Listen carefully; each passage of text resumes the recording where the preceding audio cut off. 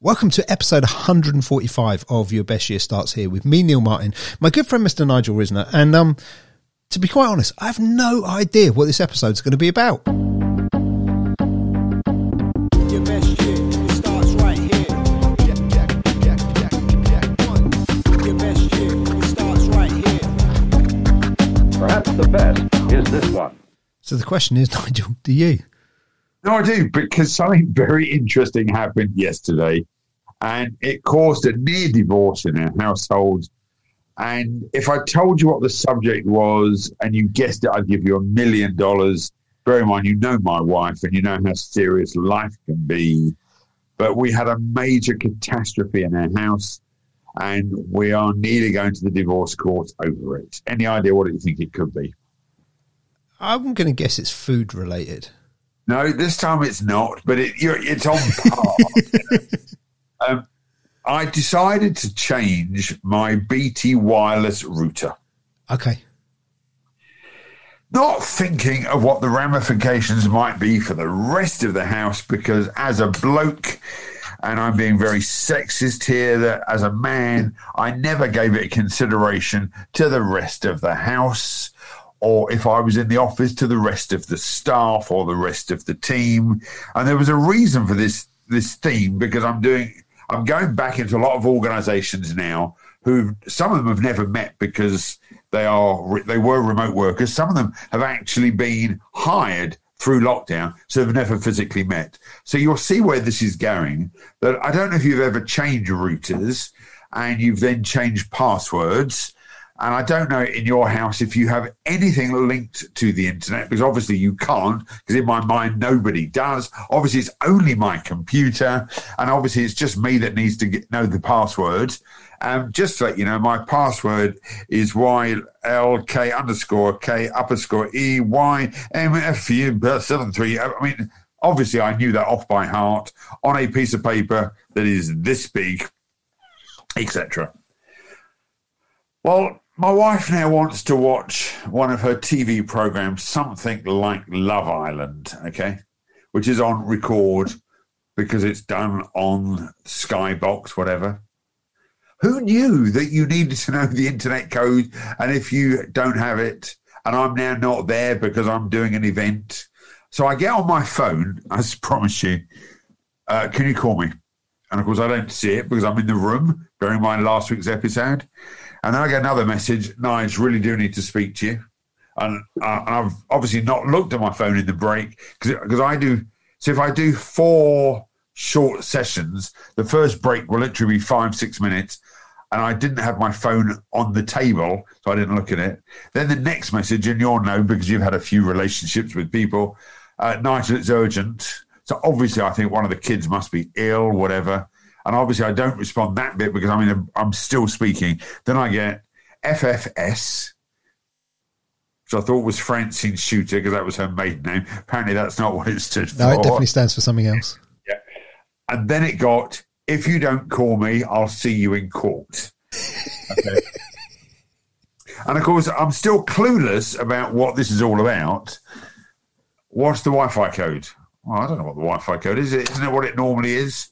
The internet's not working. The computer's not working. My iPad's not working. I've got clients and I can't watch Love Island. Now, there's a serious side and a fun side to this.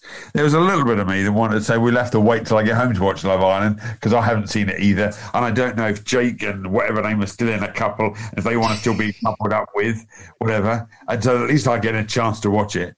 But there's a bit about communication that when things change, you need to communicate with people.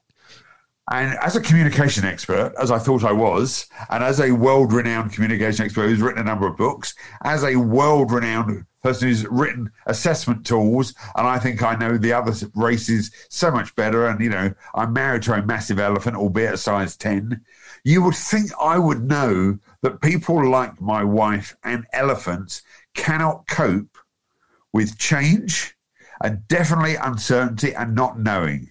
So this is really where I'm going with all this, is that if you want to do something that's out of the ordinary and you think that other people must know the system and you're a monkey like me, and we don't think much further than what's for lunch, because that's long-term planning for me. What's for dinner is a real big process. But my wife has a system. And there's obviously 18,000 appliances that obviously need the code. And she's a therapist who works from home, who needs to be on Zoom a couple of times, even though nearly all of her clients are face-to-face. Communication is so important on stuff that you think doesn't matter. That's my point. So really what I'm asking you, Neil, because you've had a few relationships, when some of them don't work and they break down, it's probably because of communication.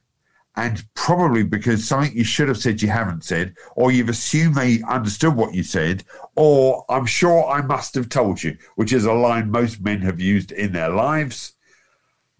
And I'm being serious. I don't think when I didn't let her know this code that I really wanted a divorce. I mean, thankfully, I think we've resolved it. We have a TV man coming over because I obviously can't reset the Wi-Fi code, but apparently we found a way of watching programs.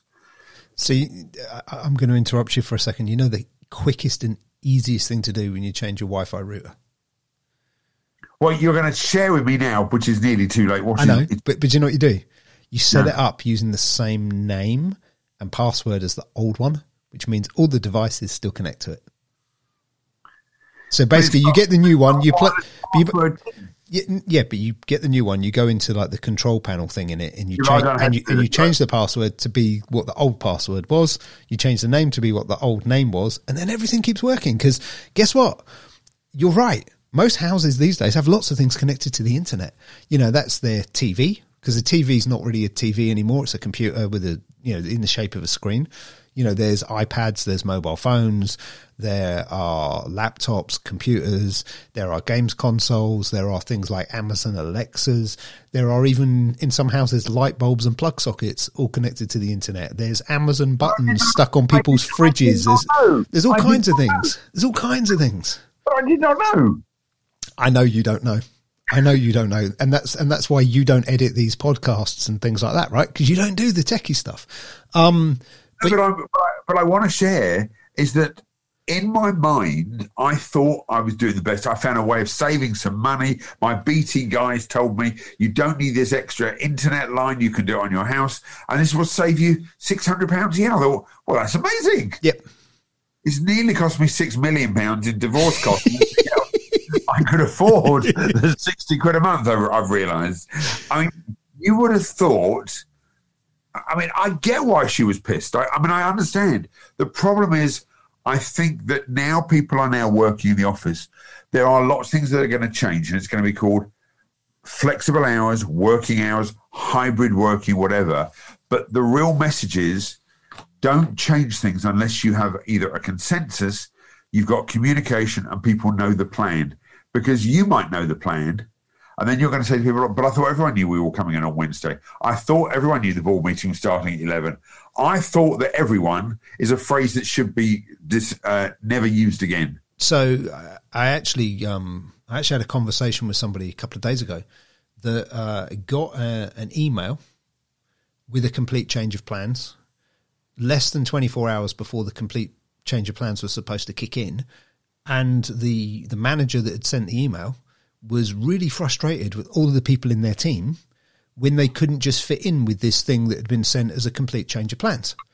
But you know the person who was thinking about the change of plans, he had been thinking about that for weeks. 6 months probably, yeah. And when he sent it, he thought, well, it must be fine because I'm fine with it. I've thought all this through. I've planned everything around it. We're all good now. You know, let's go. Without really thinking about what's the implications on other people and their workload and what they've got planned already for the coming week and you know, what appointments they might have and all that kind of stuff, right? And you're dead right. Any kind of relationship, whether that's business, personal, you know, intimate, sibling, parent, child, you know, it doesn't matter what it is. One of the most critical things in it is communication. It is. And unfortunately, it's very often the people we're closest to that we make the most assumptions about. Oh, they'll know I want to do this. Oh, they'll know I plan to do this. Yeah. Oh, someone's known me 20 years. They must know what I'm thinking. But they would understand. But they're not Mystic Meg. You know what I mean? They don't know what's going on unless you tell them. And yeah, very often some sort of big disagreements and things can be avoided with some very, very simple communication. I mean, I've had an experience in business where, you know, someone I was doing some work with had some, how do I put this in an appropriate way? They'd made some huge assumptions about what they thought I wanted to do next with some stuff in business, which was the complete opposite of what I was thinking of doing, but they didn't actually ask me. And because I hadn't communicated to them what I was planning on doing, because I had assumptions, they had assumptions, my assumptions grew, their assumptions grew, and by the time we tried to actually talk about this thing, it was an impossible thing to talk about. And I think the same thing happens with, you know, divorces and stuff like that. You know, people build a story in their head. I mean, you mentioned Love Island, okay? This is where I have to admit I've been watching it, this series. And this you not watch the Olympics, but you've watched Love yeah, Island. Yeah, and this is the first time I've ever watched Love Island. I've never watched the seriously, I've never watched the previous series, and I was having a conversation with someone. They're like, "Oh, you have to watch it. You have to watch it." And I'm like, "Okay, I'll watch like 1 or 2 episodes," and it pulls you in, doesn't it? It becomes like I want to know what happens next, right? But you know, my wife will be absolutely aghast that we're talking about this. Okay, but right, yeah, my girlfriend will probably be the same. But anyway, so yeah, and my kids will be horrified. But that's a different conversation. But you know, at this point in time that we're recording this, and it will be very different by the time you're listening to it, because the show will probably be even over by the time you're listening to this. But at this point in time, the boys have been sent off to another house, and there's a whole new group of girls come in, and the girls are in another house, and there's a whole new group of boys have been brought in, and the producers have been really cheeky, and they've taken a few stills from some of their video, and they've created a postcard that they've sent to the girls, showing the boys like cuddled up or kissing or whatever with some of the new girls, right? And they've done it in such a way that it poses questions in the mind of what's really going on here. You know, is this boy that said he's really into me actually not into me at all? Like it's opened all those questions and not answered any of them, not definitively. But guess what? You take a group of people who are making assumptions and opening up questions and doubt, and you let them all talk to each other about their questions and doubt. What do you think happens? It grows. The questions get bigger, the doubt gets bigger, and they go, oh, well, if that's how they're going to behave, do you know what? I'm going to misbehave too. And that's exactly what's going on in that show. And how many times does that show up in other parts of life? You know, you've got someone who's leading a team, managing a team, running a team, however you want to describe that. They fail to communicate something. The members of the team talk to each other and they go, he doesn't care, does he? Or she doesn't care, does she? Or, oh, she's only interested in this. She's only interested in that. He's only interested in this. Oh, you know, they don't care that we're having to work the weekend. I bet they're off, you know, on a yacht somewhere in the Mediterranean. Or like they build all these assumptions up rather than just having a conversation that would clarify everything. As Brené Brown would say, what are the stories that you're telling yourself? Yeah, well, it's almost back to the legends thing we talked about before as well, because it's not just the stories you're telling yourself, it's the stories you're inheriting from other people, isn't it? You know, you have a conversation with someone else and they go, oh, well, I bet he's doing this. Or I bet she's doing that. Or, well, you know why they're not telling you what's going on, right? It's because there's this other agenda. And 9 times out of 10, those stories are so untrue. They're so untrue, but... You know, are you desperate to find out tonight? What happens? I'm not desperate to find out, but I will. I will find out. I will find out. But you know, the other thing for me, actually, there's a friend of mine called Sam Asser that's based in Australia, and I interviewed her when I did my One Conversation Away summit, and she was one of the guests on that, and she talks about kind of fear. Okay. And she says that fear, because I think it's relevant to what we're talking about here, she says, you know, fear is a bit like drawing a picture of a really scary monster and sticking it on your wall. And every time you walk into the room, you scare yourself. She's like, all you need to do is take the picture down. But you think about it, how many times in our lives do we have some gaps in a story where we fill those gaps in with a scary monster? And then we spend hours colouring that monster in. You know, like talking to people to reinforce this slight doubt or reinforce this little belief we've got of how or why something might be going wrong or could go wrong. And we don't look for if I made the wrong assumption here? We don't look for clarity of how can I actually verify that I've got this wrong. What we do is look for the confirmation bias of how can I prove that I'm right? Because I've got this doubt now about this thing in my business, my relationship, the thing my kids are up to, they're not telling me about, like whatever it is, I've got this doubt and I'm going to look for everything I can to feel it more, rather than go, actually, I could probably disprove that really, really simply. What do I need to do? Maybe I just need to call someone or phone someone or text someone or, whatever it is I need to do. Maybe I just need to do something really, really simple. And I think the other point to make on this, and I'm conscious that we've been going for about 15 minutes, and so we probably need to wrap this episode up. But the other thing with this is the thought processes that we allow ourselves to have say more about us than they do the other people involved. Well, just as a quick for example on that. So, if you're waiting to hear from someone and you don't, and you go, oh, they've obviously decided not to call me. Is that the true story? Or is it, oh, they've obviously got caught up in a meeting? Or is it, oh, they've possibly had an accident and, maybe they're in hospital? Like, our brains start to come up with different stories. And very often, the longer we're waiting for the thing that we think is supposed to happen, the more elaborate the stories become. And then by the time we get to the point where, take the example of waiting for someone to show up. By the time they actually show up, we've already lived all those stories. And so we're either like, oh, thank God you're all right. And they're like, what do you mean, thank God I'm all right? I'm 10 minutes late. Or we're like, where the hell have you been? And they're like, what do you mean, where the hell have I been? I'm 40 minutes late, but I thought I said this morning that I might be late. I'm sure I told you that, well, no, you didn't. It's those kinds of things, right? And it's the experience and story we've had in our own head that changes what happens outside of our own head. And what we, and again, I think I'm talking from experience, and I'm sure everybody listening to this can think of something in their life where they relate.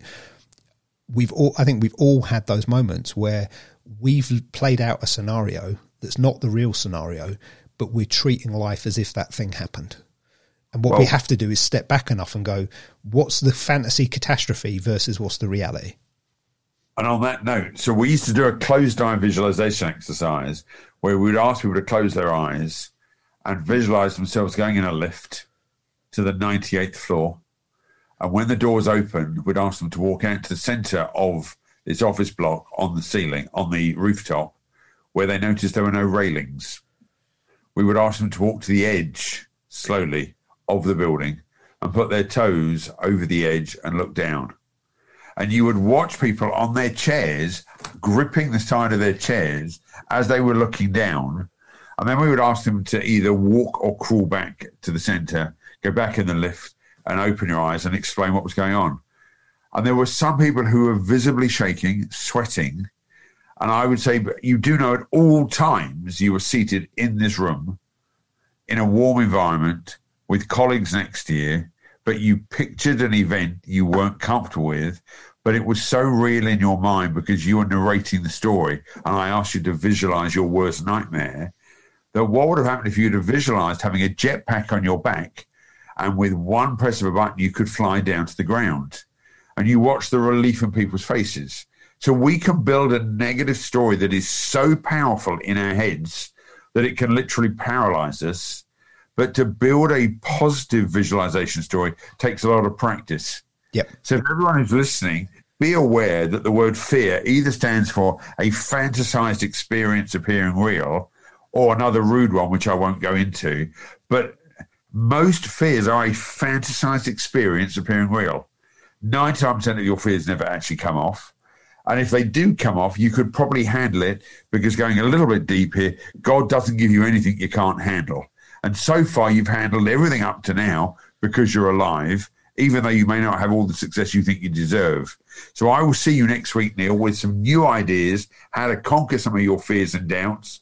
Have a phenomenal week, and I'll see you next week. See you next week. And I'll just finish by saying, that everything happens for a reason. And another acronym for fear is for everything a reason.